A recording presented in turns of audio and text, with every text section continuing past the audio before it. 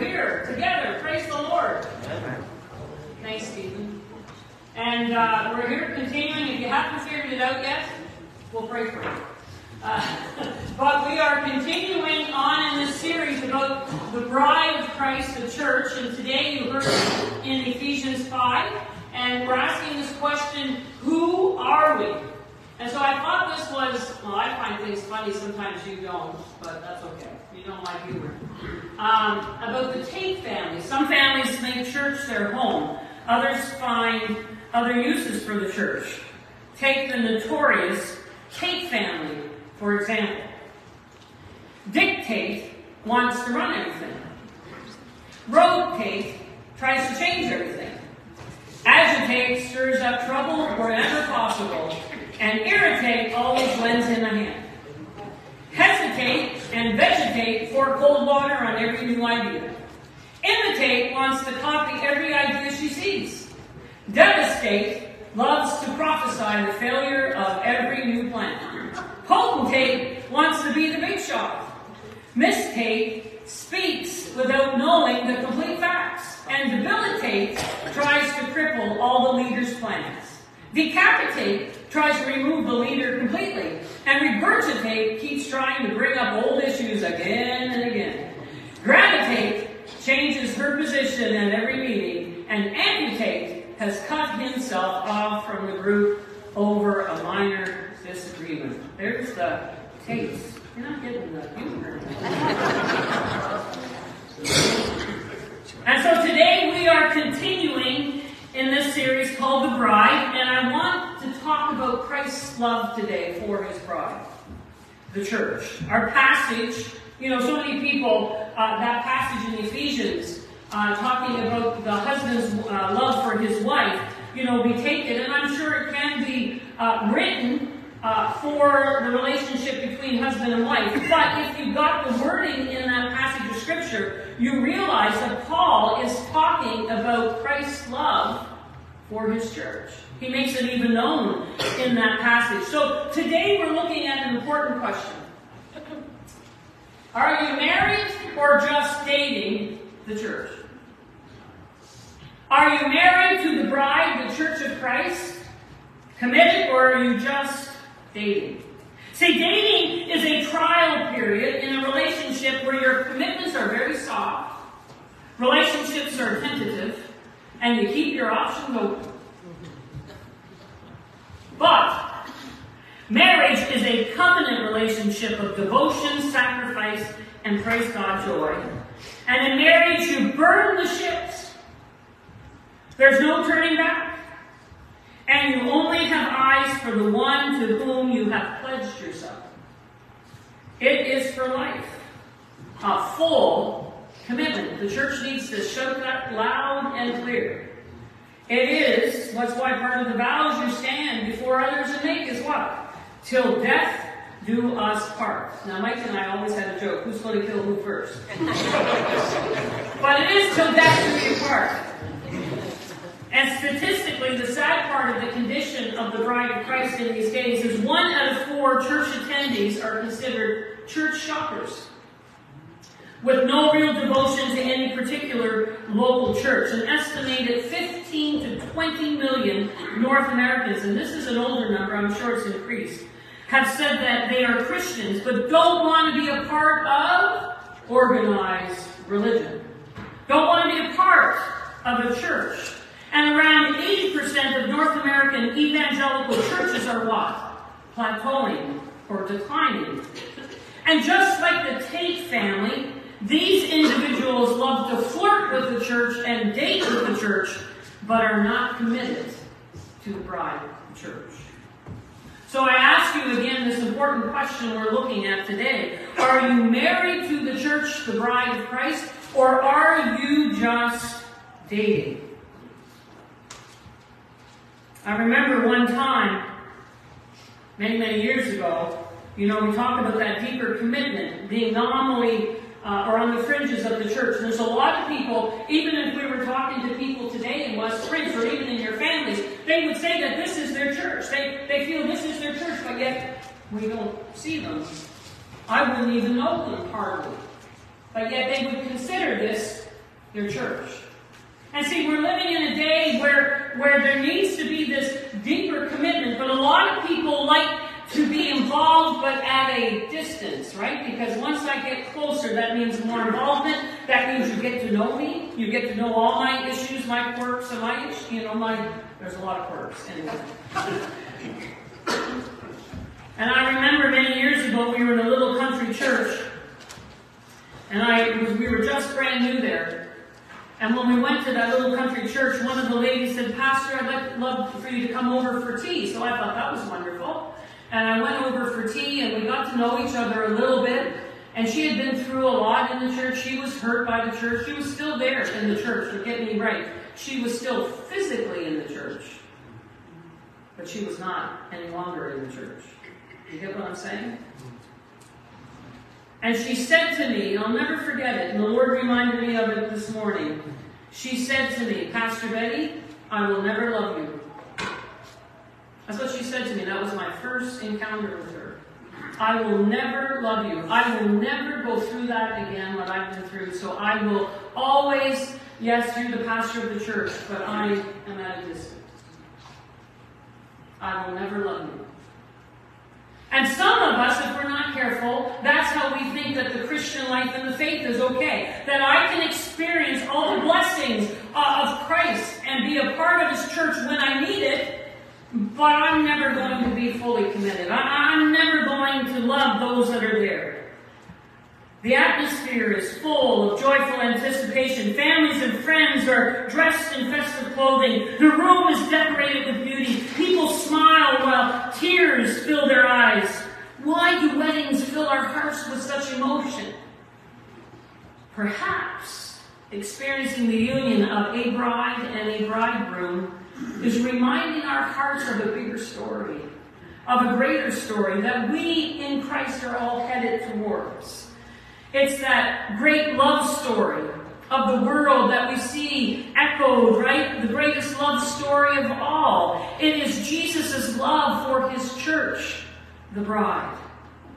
If you haven't already, God's plan, we've been working through this, God's plan for us is to make a personal commitment to Jesus Christ. To know Him personally as our Lord and Savior. To know that our sins have been nailed to the cross with Him.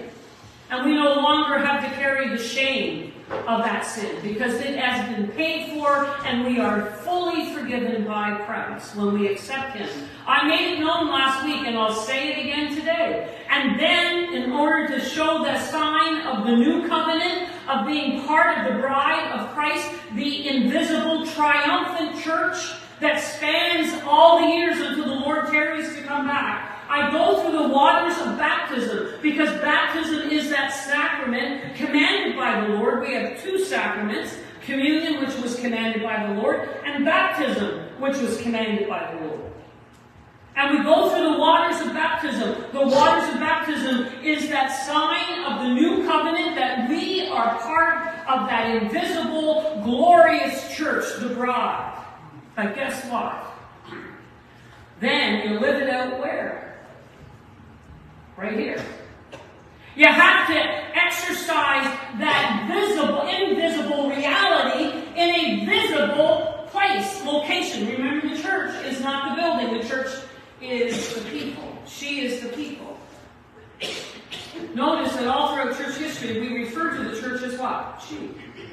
It's not an it.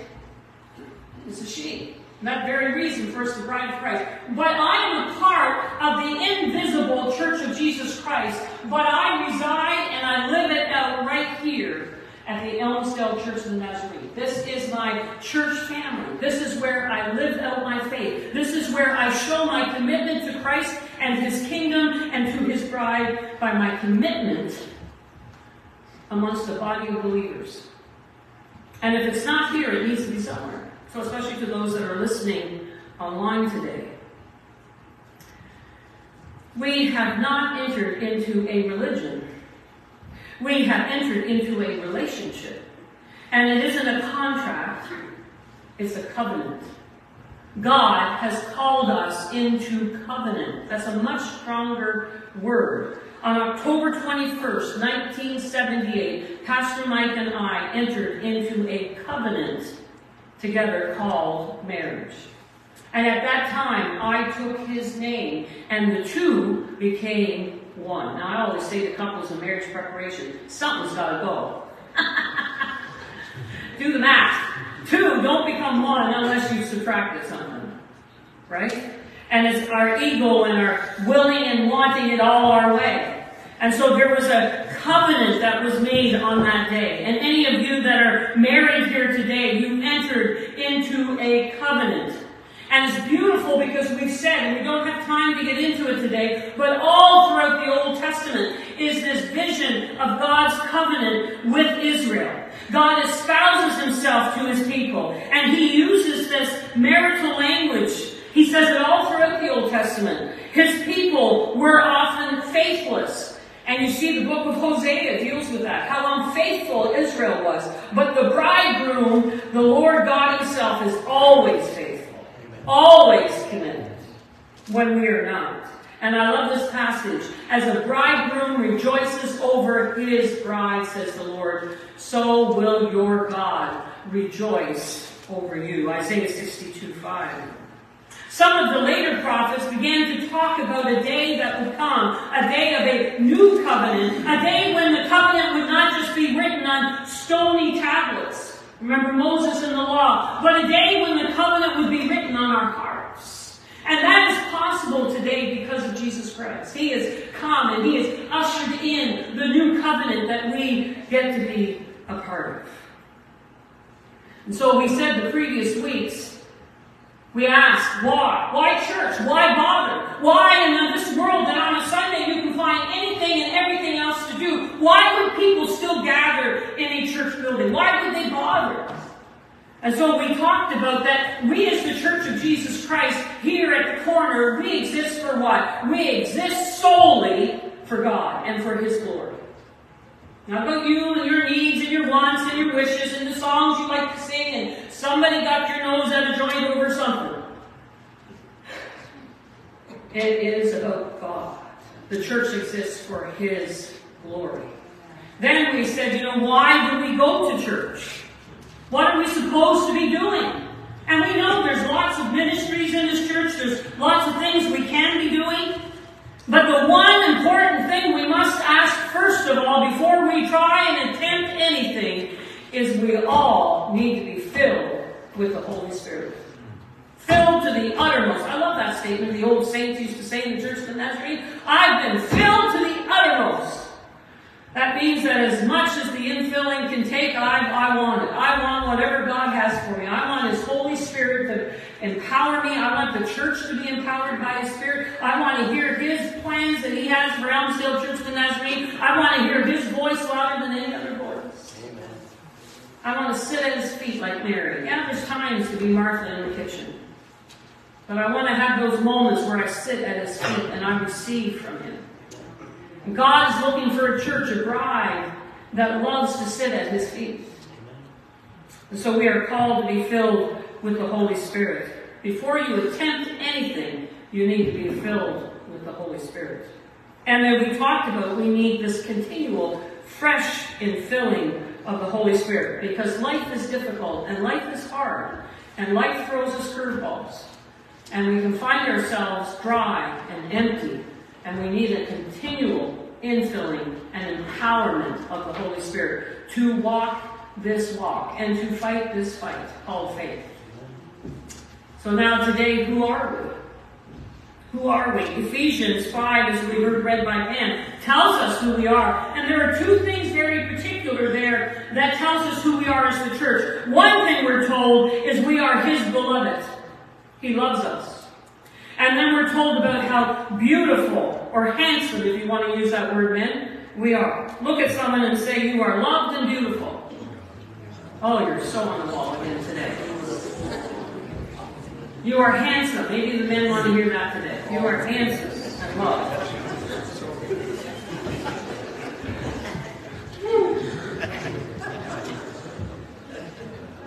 So the church is loved by God.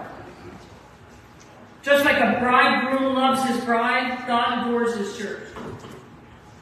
He hasn't merely professed his love in words, though. Notice what he has done. He has showed his love by what? Laying down his life for us, his church. Paul says that to the church in Ephesus, but he also said it in Romans 5, verse 8. God shows his love for us in that while we were still sinners, Christ died for us. We know that there is no greater demonstration of God's love for us, the church, than Christ laying down his life for us. Sally Lloyd-Jones explains that the Bible is a love story about a brave prince who leaves his palace and his throne, everything to rescue the ones he loves. And so Christ loves us so much today that he was willing to die for us. I don't know of any other love like that. Think about it. I mean, we have great love. God has blessed us with love. Love between a husband and wife. Love for children. Love for our friends. Love for our church family. But no one has loved me like that. That he was willing to lay down his life for me. That's how much Christ loves us. He died, Paul says to the church in this passage, he died to make us holy. He cleanses us by the washing in his word. He desires to present us to the Father on that great day without stain or wrinkle or blemish, and we will be radiant. We're to be holy and blameless.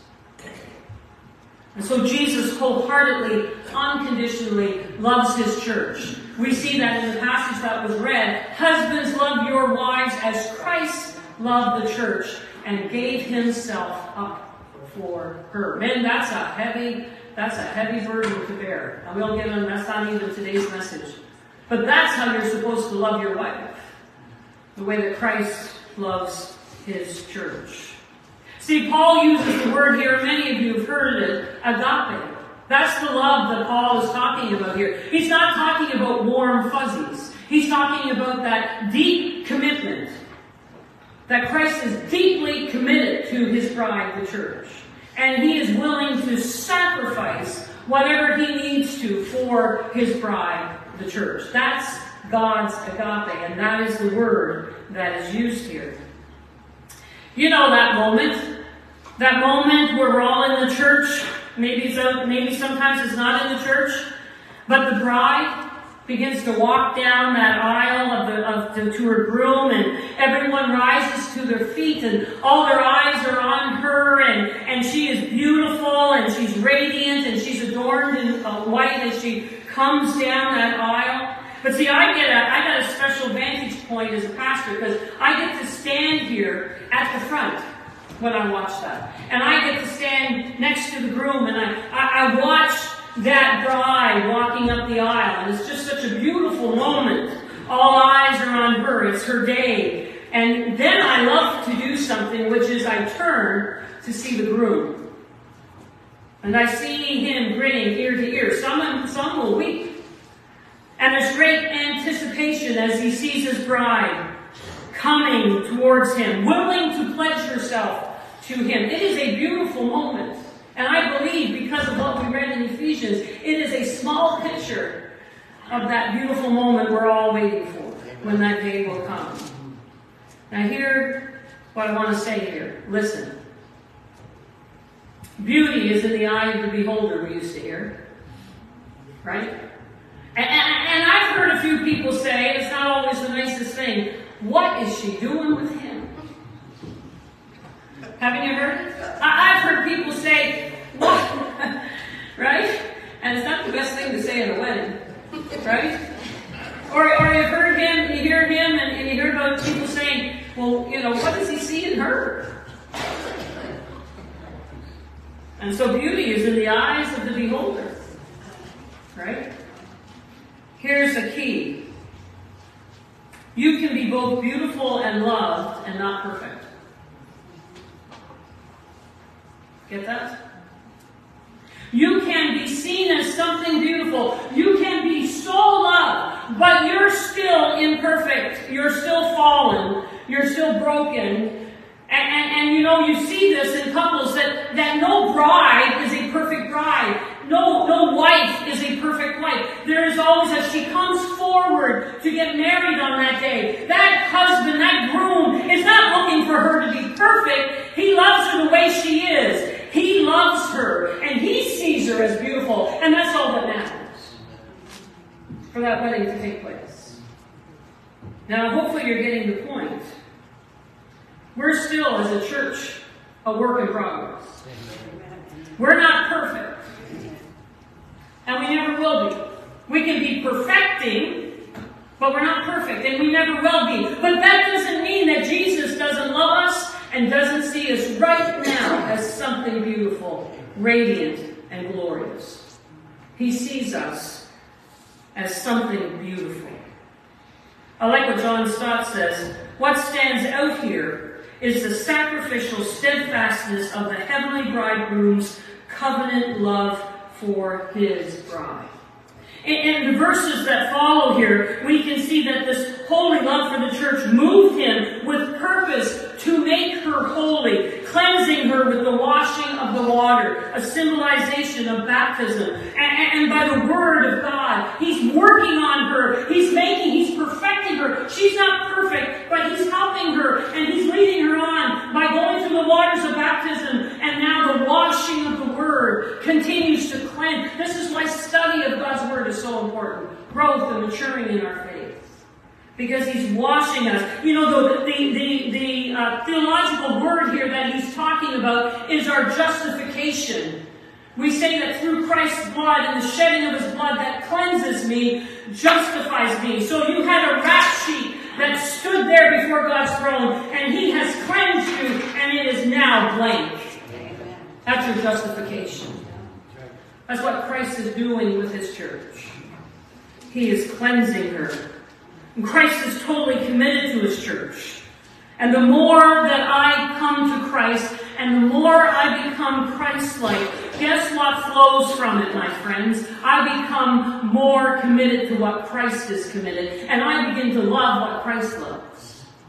So there's the saying there. If Christ is committed to his bride, and Christ sees his and loves his bride, the more I'm like Jesus, guess what happens? I become more committed and more in love with his bride. I like what the praise said. I love the church that God is establishing, that Jesus died for. So I'll never have any negative thing to say about his church. Man, that's a challenge.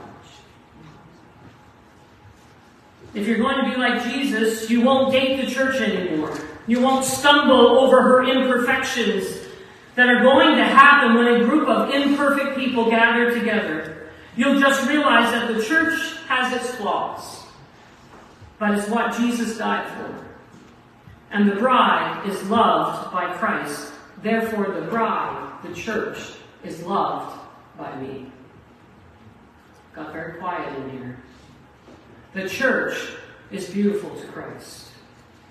The church is portrayed in the Bible as washed and splendidly pure because of the work of Christ.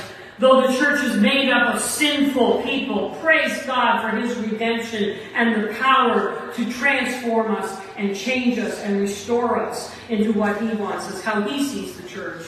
And so for him, the church is whole. The church is holy. It's glorious. See, sometimes we don't get this, but I remember hearing this about looking at Jesus calling his disciples. And so when Jesus called his disciples, some say a band of misfits. You want to be a misfit for the Lord? What does God choose? He chooses what? The weak. That his power might be manifested. I'm living proof of it. The weak, the broken. Flawed. That's what God chooses. So that his power might be, made known and seen in that person. That people can say, well, it's only God that could do that because she can't do it. And so he picks these 12 misfits, the last that any of you would have picked or I would have picked. Look at the Apostle Paul. Who would have picked him? A murderer. Then nobody would have picked him to be and do what he did. See, God does not see you where you are today. Praise God. Amen. Guess where he sees you? At your full potential with him. And so he saw those 12 misfits where they would now take the church forward, as we read in the book of Acts, Once the Holy Spirit filled them, as we saw last week, Peter came and preached one of the most powerful messages. That was because you had Peter, the one who denied him, now filled with the Holy Spirit. Christ saw Peter at his full potential. And Christ sees us as his bride, the church, at his full potential. There's a word that's very important today. You know, we've been learning words together, and this is what the church is. The church is the ecclesia.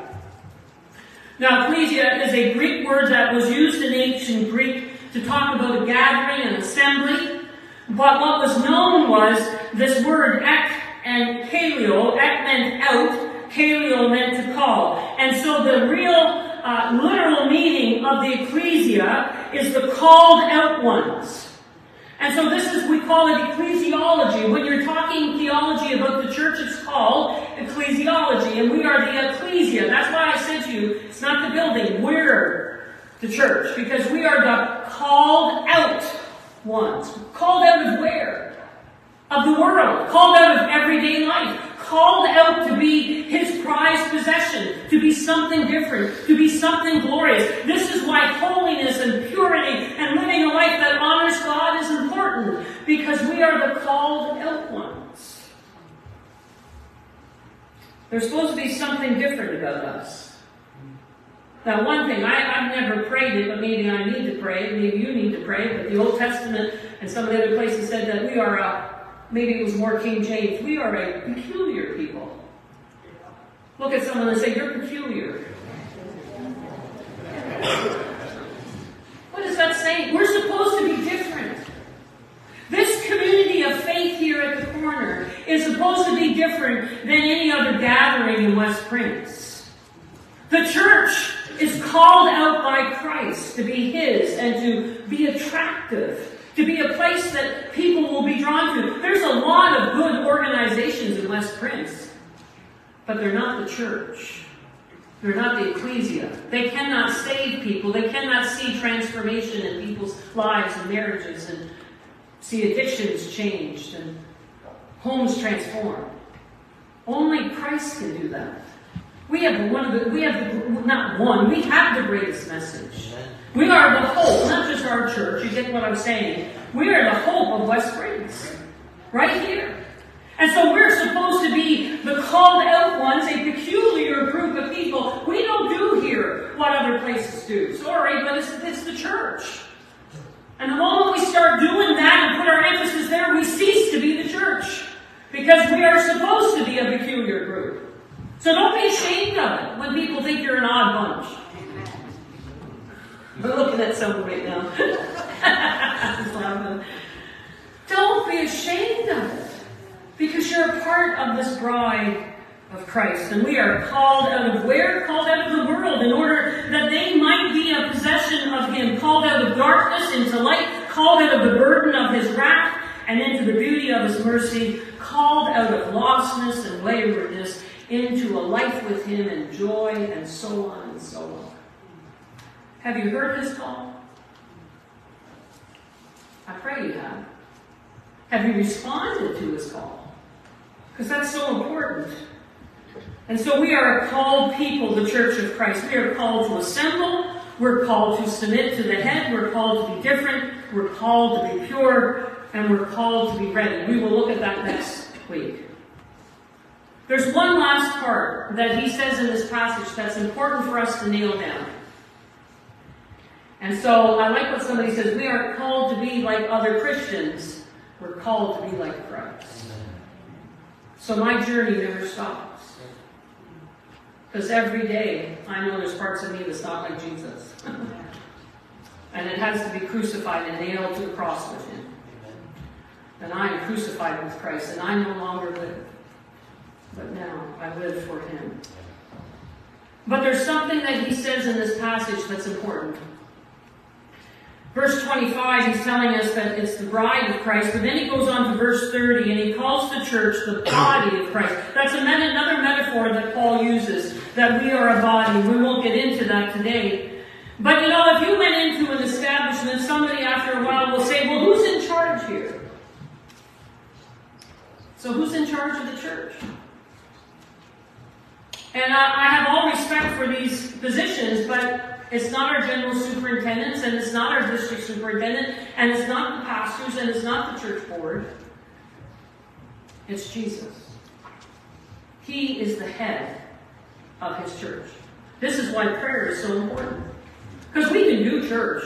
I've done church for how many years now? I can do church. But have I gotten directions from him? Am I doing what he would have me do? Am I praying for what he would have me pray for? Am I saying what he would have me say? See, there comes a point where a lot of people have an issue about respect or submission, but we all are to be submissive people. I don't have that argument with my husband. And there, I get these ones, well, I won't say that statement, Pastor. Don't put it in the wedding. I will not submit to him. Well, God help the marriage. That's all I got to say, because both have to submit to each other. And he gets the harder part of the deal, because he has to love you like Christ loved the church, and he has to basically die for you. If that's not submission, I don't know what is. And so there's this mutual submission, and so there's that picture that Paul is trying to say, that this role of husband and wife who submit to one another and come under the submission, this is the part of us as the church, as the body of Christ. We all submit to Jesus Christ. He is the head of his church. And so who's in charge around here? Christ. Jesus. It's his church. And the gates of hell will not prevail against it. So why do we exist? Well, we exist for the glory of God. What do we need to do before we do anything? We need to be filled with the Holy Spirit. And today we need to nail down, and I'm waking up, that Christ is the head of the Elmsdale Church of the Nazarene. This is his church. Amen. He's in charge. So we have this image of the bride to show his devotion and love. But then we have this image of the body to say that he is the head, and now I take my place. I have a role to fulfill because I am a part of the body. He talks about that if you back up in Ephesians 4. The body is being built up in love as a part. Each part is willing to do their part. As I bring this to a close, I ask the worship team to come.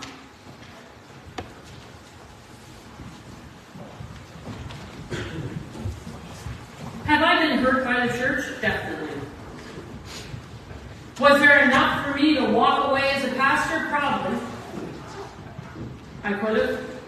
There were times where I felt like it. In all the years of ministry. Is there hurt? Yeah. But I'll tell you one thing.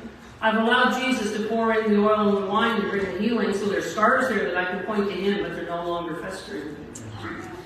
They're no longer festering. Because she is beautiful and she is loved, but she's not perfect. And so that invisible church is perfect. I'm waiting for that day. But where do I flesh out my faith? In a band of misfits, and I'm the biggest one of them all, Paul would say. And we're all on a journey doing our best. And we're trying to be more like Jesus. And sometimes some of us are pretty broken. By the time we get to the church, we're pretty broken.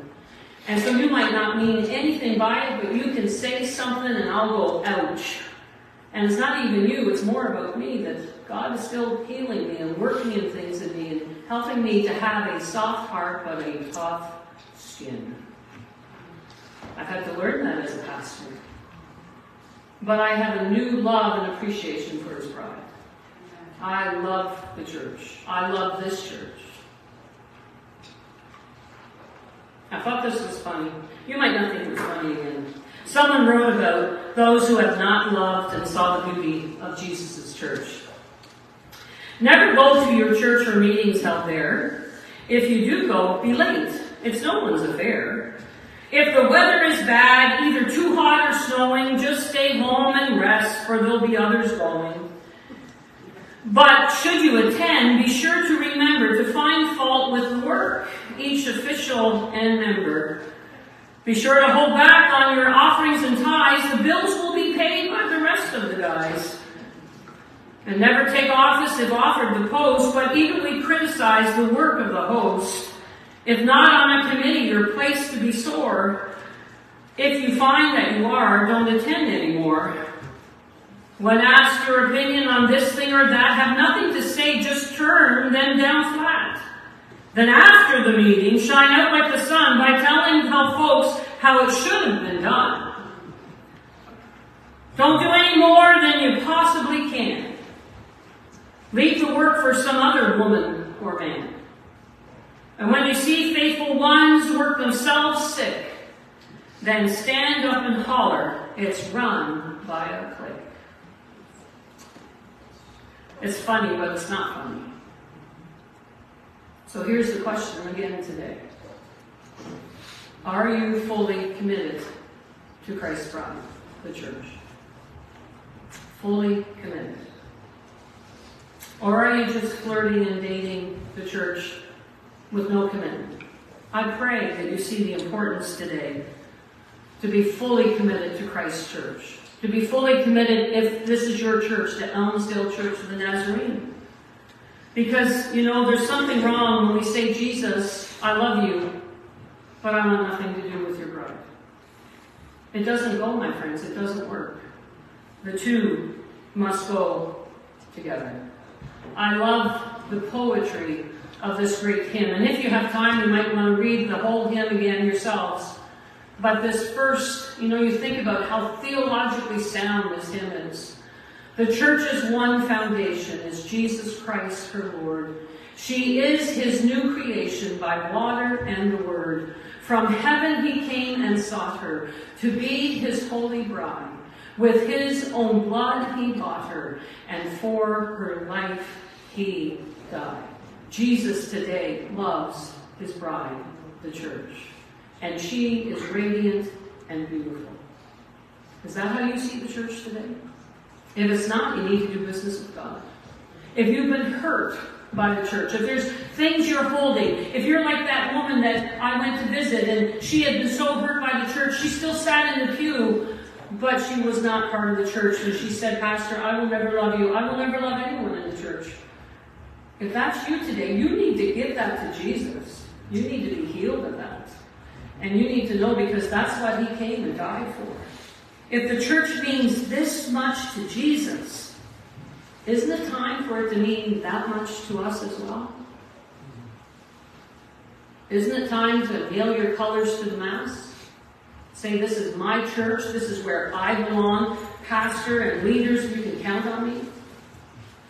We're going to be looking in a few weeks down the road the opportunity to take membership class. And I've talked to those, and I'm saying to you about baptism. There's some of you that your commitment is going to come forward by saying, Pastor, I want to hear more about baptism. And others, it's going to be, it's time for me to nail it down that this is my church family and that I want to be taken into membership here. I am a member of the Elmsdale Church of the Nazarene. That's not today, but I will be talking about that in weeks to come. But you need to be praying about it. Let's sing this closing song. And if you want to say to the church today, and if you want to say to Jesus, I'm committed here, you can come to the to the front of the church. You can kneel. Some of you would say, Pastor, I need Jesus to heal me with my attitude, my mouth sometimes, the way I've spoken about the church. I need Jesus to heal my broken heart. I've been hurt by the church. Whatever it is today, no one needs to know why you came forward. That's between you and the Lord. And if you come to the sides, they don't see you on the screen. Pastor Mike is going to shut down the camera anyway. We'll have that. We'll sing, as we sing the first verse, then Pastor Mike will shut the camera down. And we'll say farewell to those online. And I just want you to say, if you're feeling the Spirit is speaking to you and you need to make a commitment today, I invite you to nail it down today. Today is the day to nail it down. And we'll then have a time of prayer.